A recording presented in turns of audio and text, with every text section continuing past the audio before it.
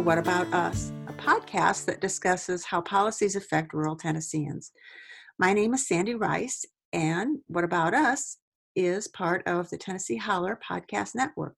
Go to tnholler.com and check out the other podcasts and programs, sign up for the newsletter, and throw in some support if you like what you see. Tennessee Holler is, after all, people-powered. My guest today is Mariah Phillips. She is a candidate for State House Representative in District 37 and a good friend of mine. This gal is outstanding. So she and I are going to talk about, is right to work right for voting Tennesseans? Welcome, Mariah. Thank you so much, Sandy. I'm so glad you have me on. Glad to. Okay, so we're continuing with our rural candidates and discussions. So, right to work. What's a definition for that? Let's figure out what we're talking about. Yeah, so it sounds really good, right? The right to work has been a law here in the state of Tennessee since 1947. This law is a fundamental law that allows workers the freedom to choose whether or not they want to join a union in their workplace. That's really what it's about. It's about unions in the workplace. Right to work is also known as workplace freedom or workplace choice.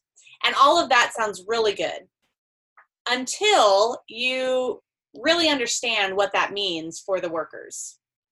What it does is it actually takes away the rights of working people and puts all of the authority in the hands of the corporations. People who support this law say that it protects you from the unions, but they leave out that over centuries, unions have protected the workers.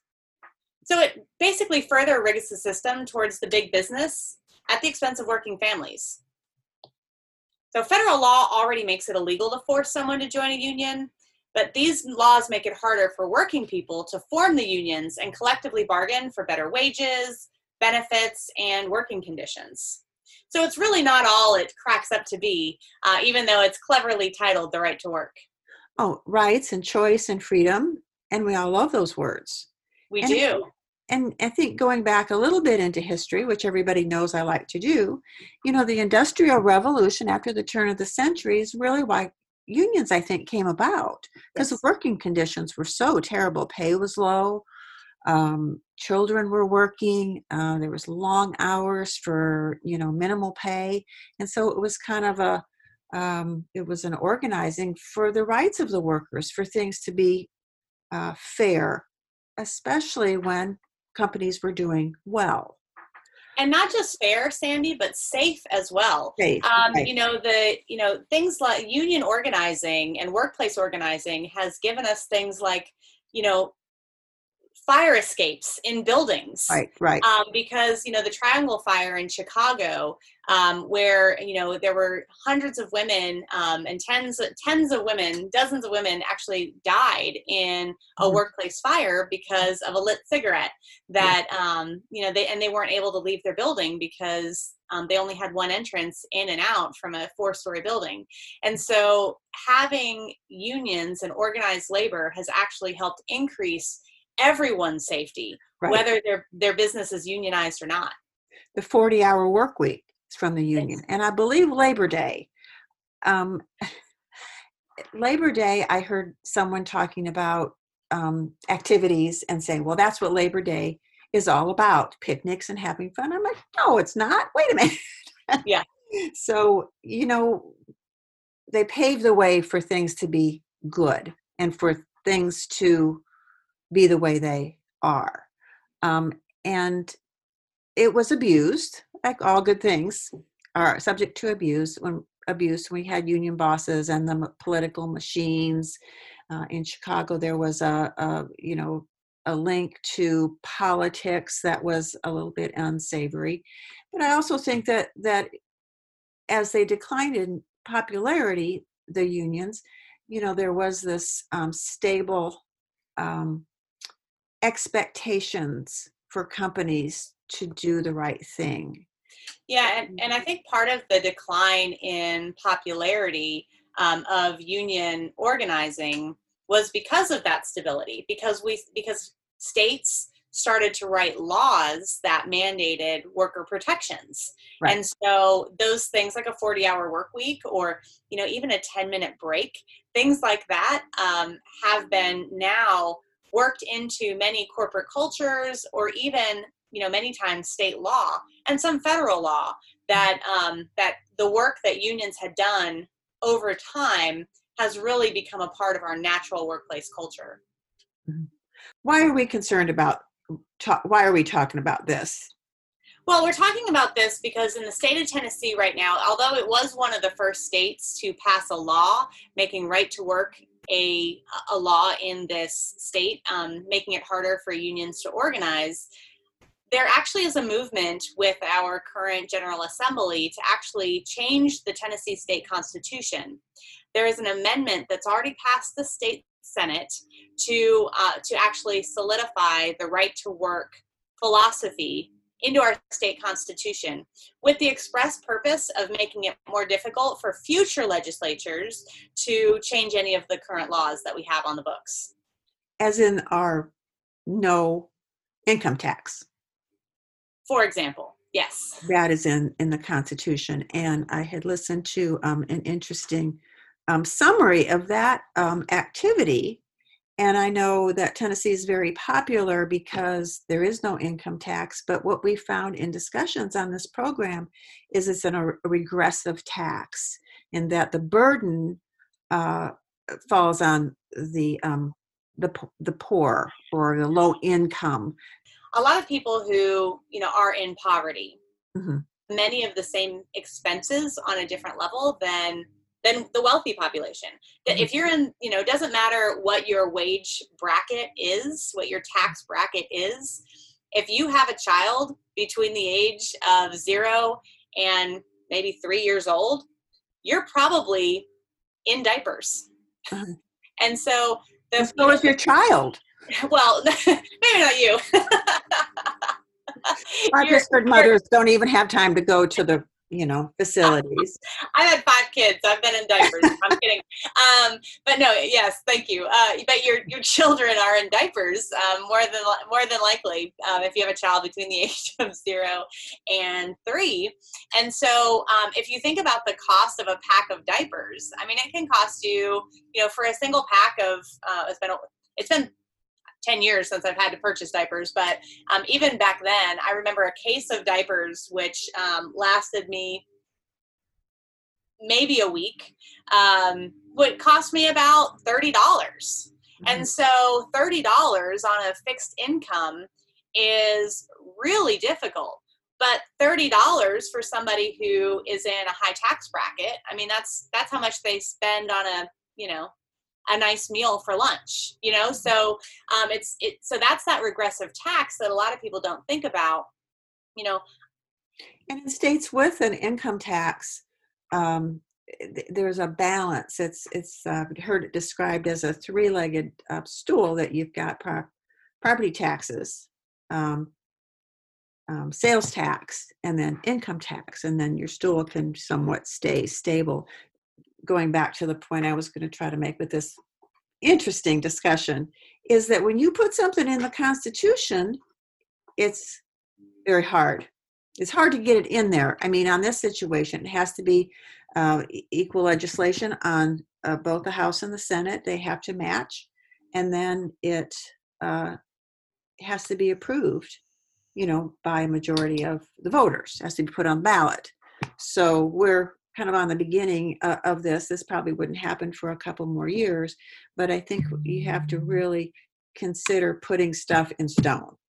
Yes. Because for the income tax, we have so many marginalized people in Tennessee. I mean, we're struggling with all kinds of things, healthcare and poverty and unemployment, and it probably would have been good to be able to even that out a little bit, but we can't.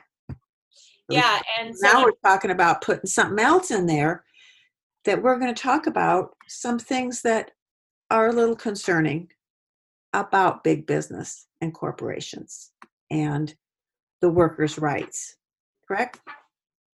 Yeah, and so when you think about putting the right to work into the Constitution with the expressed purpose of preventing future legislators from changing laws, really ties the hands of what our future is going to look like.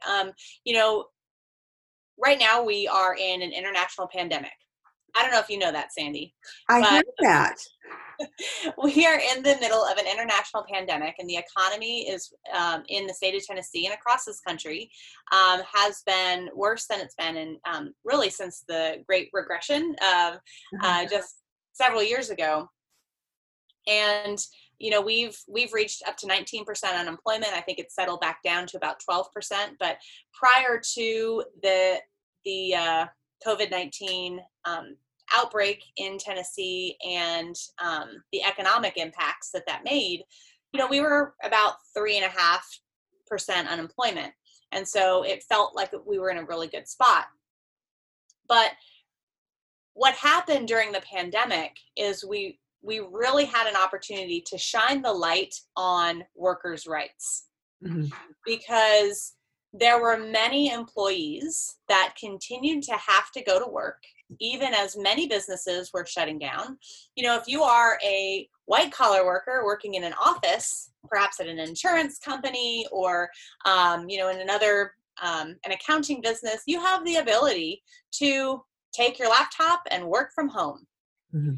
In many cases, if you are working in a factory or a low-wage worker in a restaurant retail industry, you were either unemployed because your restaurant or retail establishment shut down, or you were required to go to work and meet with the public. I'm thinking specifically like the grocery store workers. Right. And delivery people. And there were restaurants that continued to be open specifically for delivery. There were people who were required to go to work, including many factory workers, which in rural Tennessee, there are quite a few factories out here that produce things or package things. And so that's an important demographic in our community. And it's one of the reasons why, Tyson Chicken is big in Middle Tennessee. And the beef industry, they were not protecting their employees. Mm-hmm. And what was happening was the spread of COVID in those factories, where they continued to require their people to come to work, mm-hmm. where they applied a lot of pressure mm-hmm. on anybody who felt sick and felt like they needed to stay home. Well, guess what happens? If you stay home, we're going to replace you and you're going to be unemployed and out of work. And there are a lot of people out of fear for their jobs, out of fear for their own financial stability. These are low-wage workers, and in the middle of an economic crisis, when there's not a lot of other job options available, these people went to work. They went to work sick, and they didn't have a mask mandate or any kind of, employee-based protections to keep them safe from either their other coworkers or the public that they were interacting with. Mm-hmm. And so we saw, there were some good companies that really stepped forward and provided the proper PPE to their employees. Eventually, the government did step forward and help provide some of these protections. But there were many people who lost their jobs or chose to put their own health and safety over their financial security and left their jobs because they didn't feel safe in the workplace. And so, we really had an opportunity to shine a light on the lack of worker protections in states like Tennessee, where right to work is the name of the game. This union jobs had people fighting for them to make sure that if they went back to work, that they went back safely and that they had the proper protections when they were able to go back. They also had protections like sick pay and things like that. So if they did get exposed to COVID and had to isolate for 2 weeks or more, they would have the sick pay benefit to take care of themselves while they were off. And a word that we've heard a lot with tax cuts and things is trickle down. Now, if you think that freedom and choice and rights are good, words, how do you feel about trickle down? How is that working? Because I don't think it's working very well if we look at the rich corporations. And with right to work, you do not have a seat at the table to share in that success. I'm going to pick on Amazon for a little bit, because I see that as a company after the pandemic doubled its profits from 3.1 billion to 5.8 billion in the first 2 quarters, because everybody, it's like Christmas. You want to order something so that there is a little break in the day, and a package comes. And we fight the urge, even in a rural area where we couldn't run off to Target to get something. We can do that now, not Target, but we can order something when we think of it. So Yeah. they're really profiting from that. Also, Tennessee has provided some tax incentives and breaks. I could get more specific on that. And we've been lucky to attract all those good jobs, but I'm not sure the things are trickling down. I'm not sure Apple, Google, we've started to hear some problems with employees not being treated fairly or getting the trickle down. Yeah, well, trickle down, it's really interesting that became a popular term. Like if I want to benefit from an economic theory, I don't want it to trickle down. I want it to flow like a river. Manna from heaven. So it's interesting that conservative ideology has really latched on to this idea of trickle down economics as a positive thing, because to me it sounds very negative. I don't want a drop of what the people have at the top. I want to be able to make enough that I can sustain myself. And a drop does not feel like I'm going to be able to quench my thirst, to use the trickle down kind of idea. Water. So yeah, the trickle down economy is really designed that I remember in my I had a U.S. government class when I was in college, and I will always remember this visual. She drew a picture. My professor drew a picture of kind of a champagne tower. When you have the champagne glasses stacked on top of each other, and you pour champagne into the top glass. And the idea with trickle down is that when that overflows, it then flows into the next level of employees, and then that overflows into the next level employees, and eventually everybody's cup is full and runneth over. But the reality is, especially in states that are right to work states, that are kind of anti-union in philosophy, very little ends up trickling down to the bottom. One of the benefits of unions is that they can fight for a larger turn. Right? They can fight for a larger flow of the profits from that company, because they have the right to organize. Because who's actually making the money? It's not the person at the top. It's the person in the factory that's turning the widget. Those factories are miles and miles long, and they have to move that product so quickly, and they have such a high turnover rate. Because they get exhausted. I mean, it's physically hard on your body to work at Amazon. And I know so many people that work there for about 3 weeks and then are so tired and their body is so worn out that they can't work any longer. And Amazon says, okay, thanks. We've already hired 3 people to replace you. Right. So this is the problem with these right to work states, is that there are no protections for a good work environment, including that profit sharing piece. And so the person on the top, when their glass is full, they don't really care how much trickles down to the people underneath. And the philosophy that I've heard so many times from my opponent and from other people, if you don't like your job, if you don't think you're making enough, go out and get yourself another job. Well, guess what? It's really not that easy. If it was that easy, everyone would go out and just get another job. We're not all in this together. And I think that there is more and more corporate mentality that trust me, I'll take care of you, very paternalistic. And I'm going to throw in not good for rural areas. The jobs remain in cities. I mean, this is that everyone, jobs, jobs, jobs. Well, when you have a right to work state, you can attract big corporations with many good jobs. And I can put good in parentheses, but, as far as advancement, quality of work, quality of life, we're just throwing around jobs, any job. And I think someone in Trump's town hall meeting pointed that out. Yeah, I got a job, but it's not a very good one, So we have to be cautious about that. Now, the things that I looked at as far as a disadvantage of right to work, besides a right to work state, other than the trickle down economy of this, it generally prevents higher wages and benefits. Healthcare is a privilege, not a right.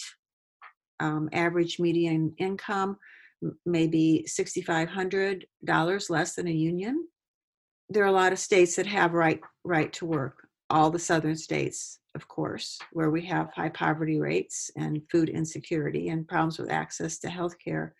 So I think kind of the point of our back and forth discussion is, well, two things so far. We'll see what else we have, but don't put it in stone. Let's have some flexibility. Flexibility is a very popular word, too. We want flexibility. We don't want to put stuff in stone. We want flexibility. And the second thing is, we need to ask the hard questions like you and I are doing here today. Are we saying that we've got all the answers? We're just, no. There's just a lot out there.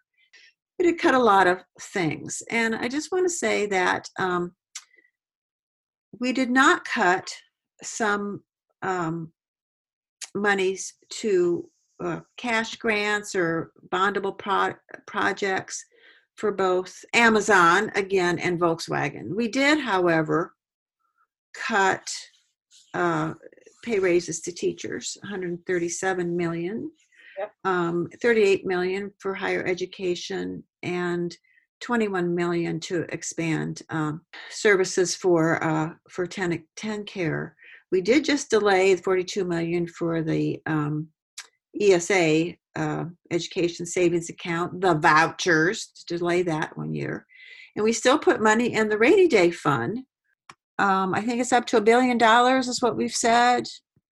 I just don't know what we're using that for. I guess the next pandemic, but the next pandemic will be, heaven forbid.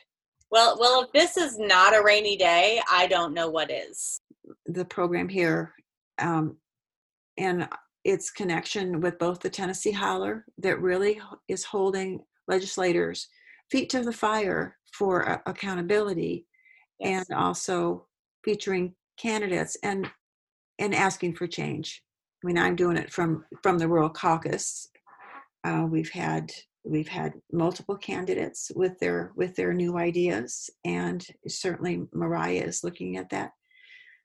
We could have a legislature if we pushed and hired people, right, elected them to office that cared about keeping our workplaces safe, fully funding our public schools, making sure that we had retraining available in times of a pandemic, spent our money on unemployment, instead of putting more money in a rainy day fund.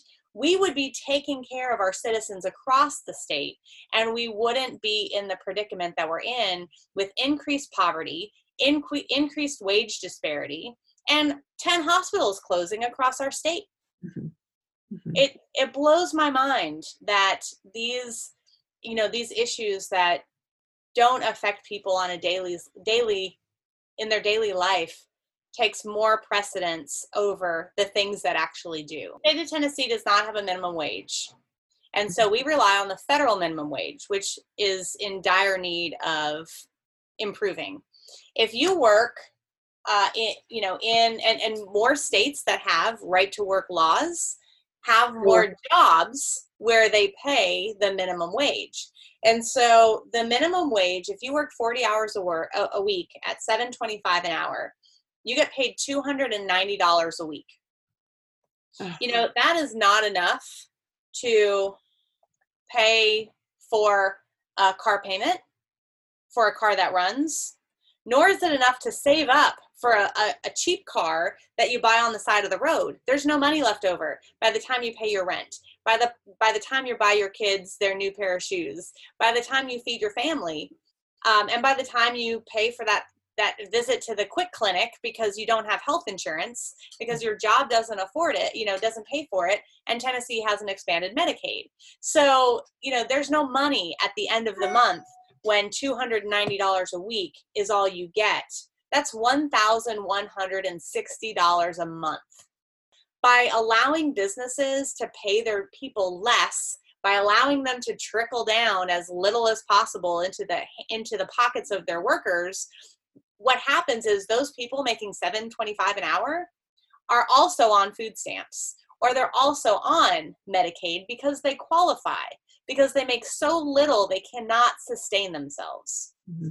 So now our tax dollars are once again supplementing the big corporations so that they can come to Tennessee. They get big tax breaks to come here, and then they get big tax breaks by not paying their people what the people need to survive.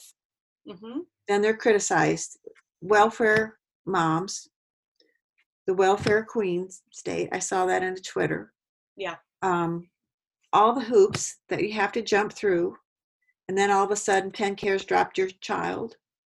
I mean, it just goes on, but it's blaming. And we put all these barriers to someone living a quality life for their family. And then the criticism of the kids are in trouble.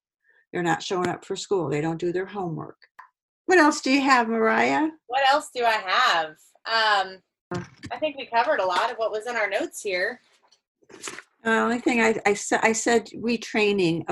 Unions can provide some retraining. Oh, yeah. I'd like to talk about that. And with safety, but also apprenticeships and building trades. Yeah. So, so when thinking about some of the services that unions provide, you had mentioned retraining, and I think that's a really important piece because, as technology changes, as factories change, the equipment that's used in the building trades or in different factories, it changes all the time. And so the job expectations change. And one of the things that unions are known for is their training programs. If you belong to a union, part of what you get is the opportunity to get the appropriate training for the current job that you're in or any future jobs that you have that you're interested in. And so training is available. There are apprenticeships. So college is not necessarily required for a lot of union jobs, and people don't know that.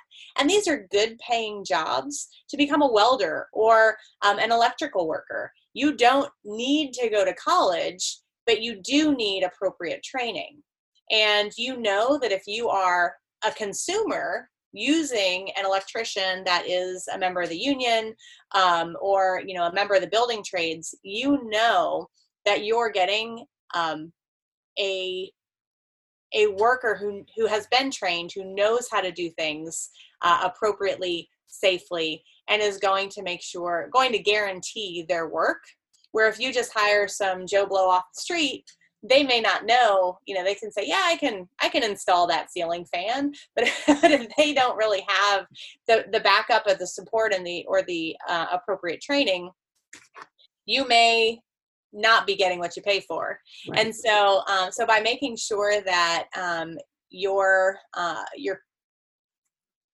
the services that you use are when available, union certified, union trained workers, that they know what they're doing and they're going to be worth every penny. Well, another really important thing that I had written down was for unions, higher pay for workers overall, 21.3% more, for women 26.3% more, and African Americans 27% more. So yes, when we talk about pay and equity, one of the great benefits of unions is that there is no pay inequity in how union members are paid. There is a rate that they are paid, and that is consistent. It's based on years of service. It's not based on an individual contract you negotiate. The union itself negotiates the contract for what a starting pay might be for that worker. So it doesn't matter there's no age discrimination or racial discrimination or sexism that can go into that pay grade. It's already been pre-negotiated for you before you even apply for the job. Although federal law says that they cannot require you to join. Oh, okay. So it's really an employer. It's a philosophy that makes it harder for unions to form in certain states. Okay. And so the sad thing is I'm a union member. I'm an association member of the Tennessee Education Association and the National Education Association. I pay my dues every month, even though I actually haven't been in the classroom for quite some time. I do that because I believe in the organization of employees, and they need money to fund their staff so they can fight for the rights of teachers. And so I continue to be a card-carrying member of the Education Association. And that is an association which is different than a union. But a lot of the same rules and laws apply to both.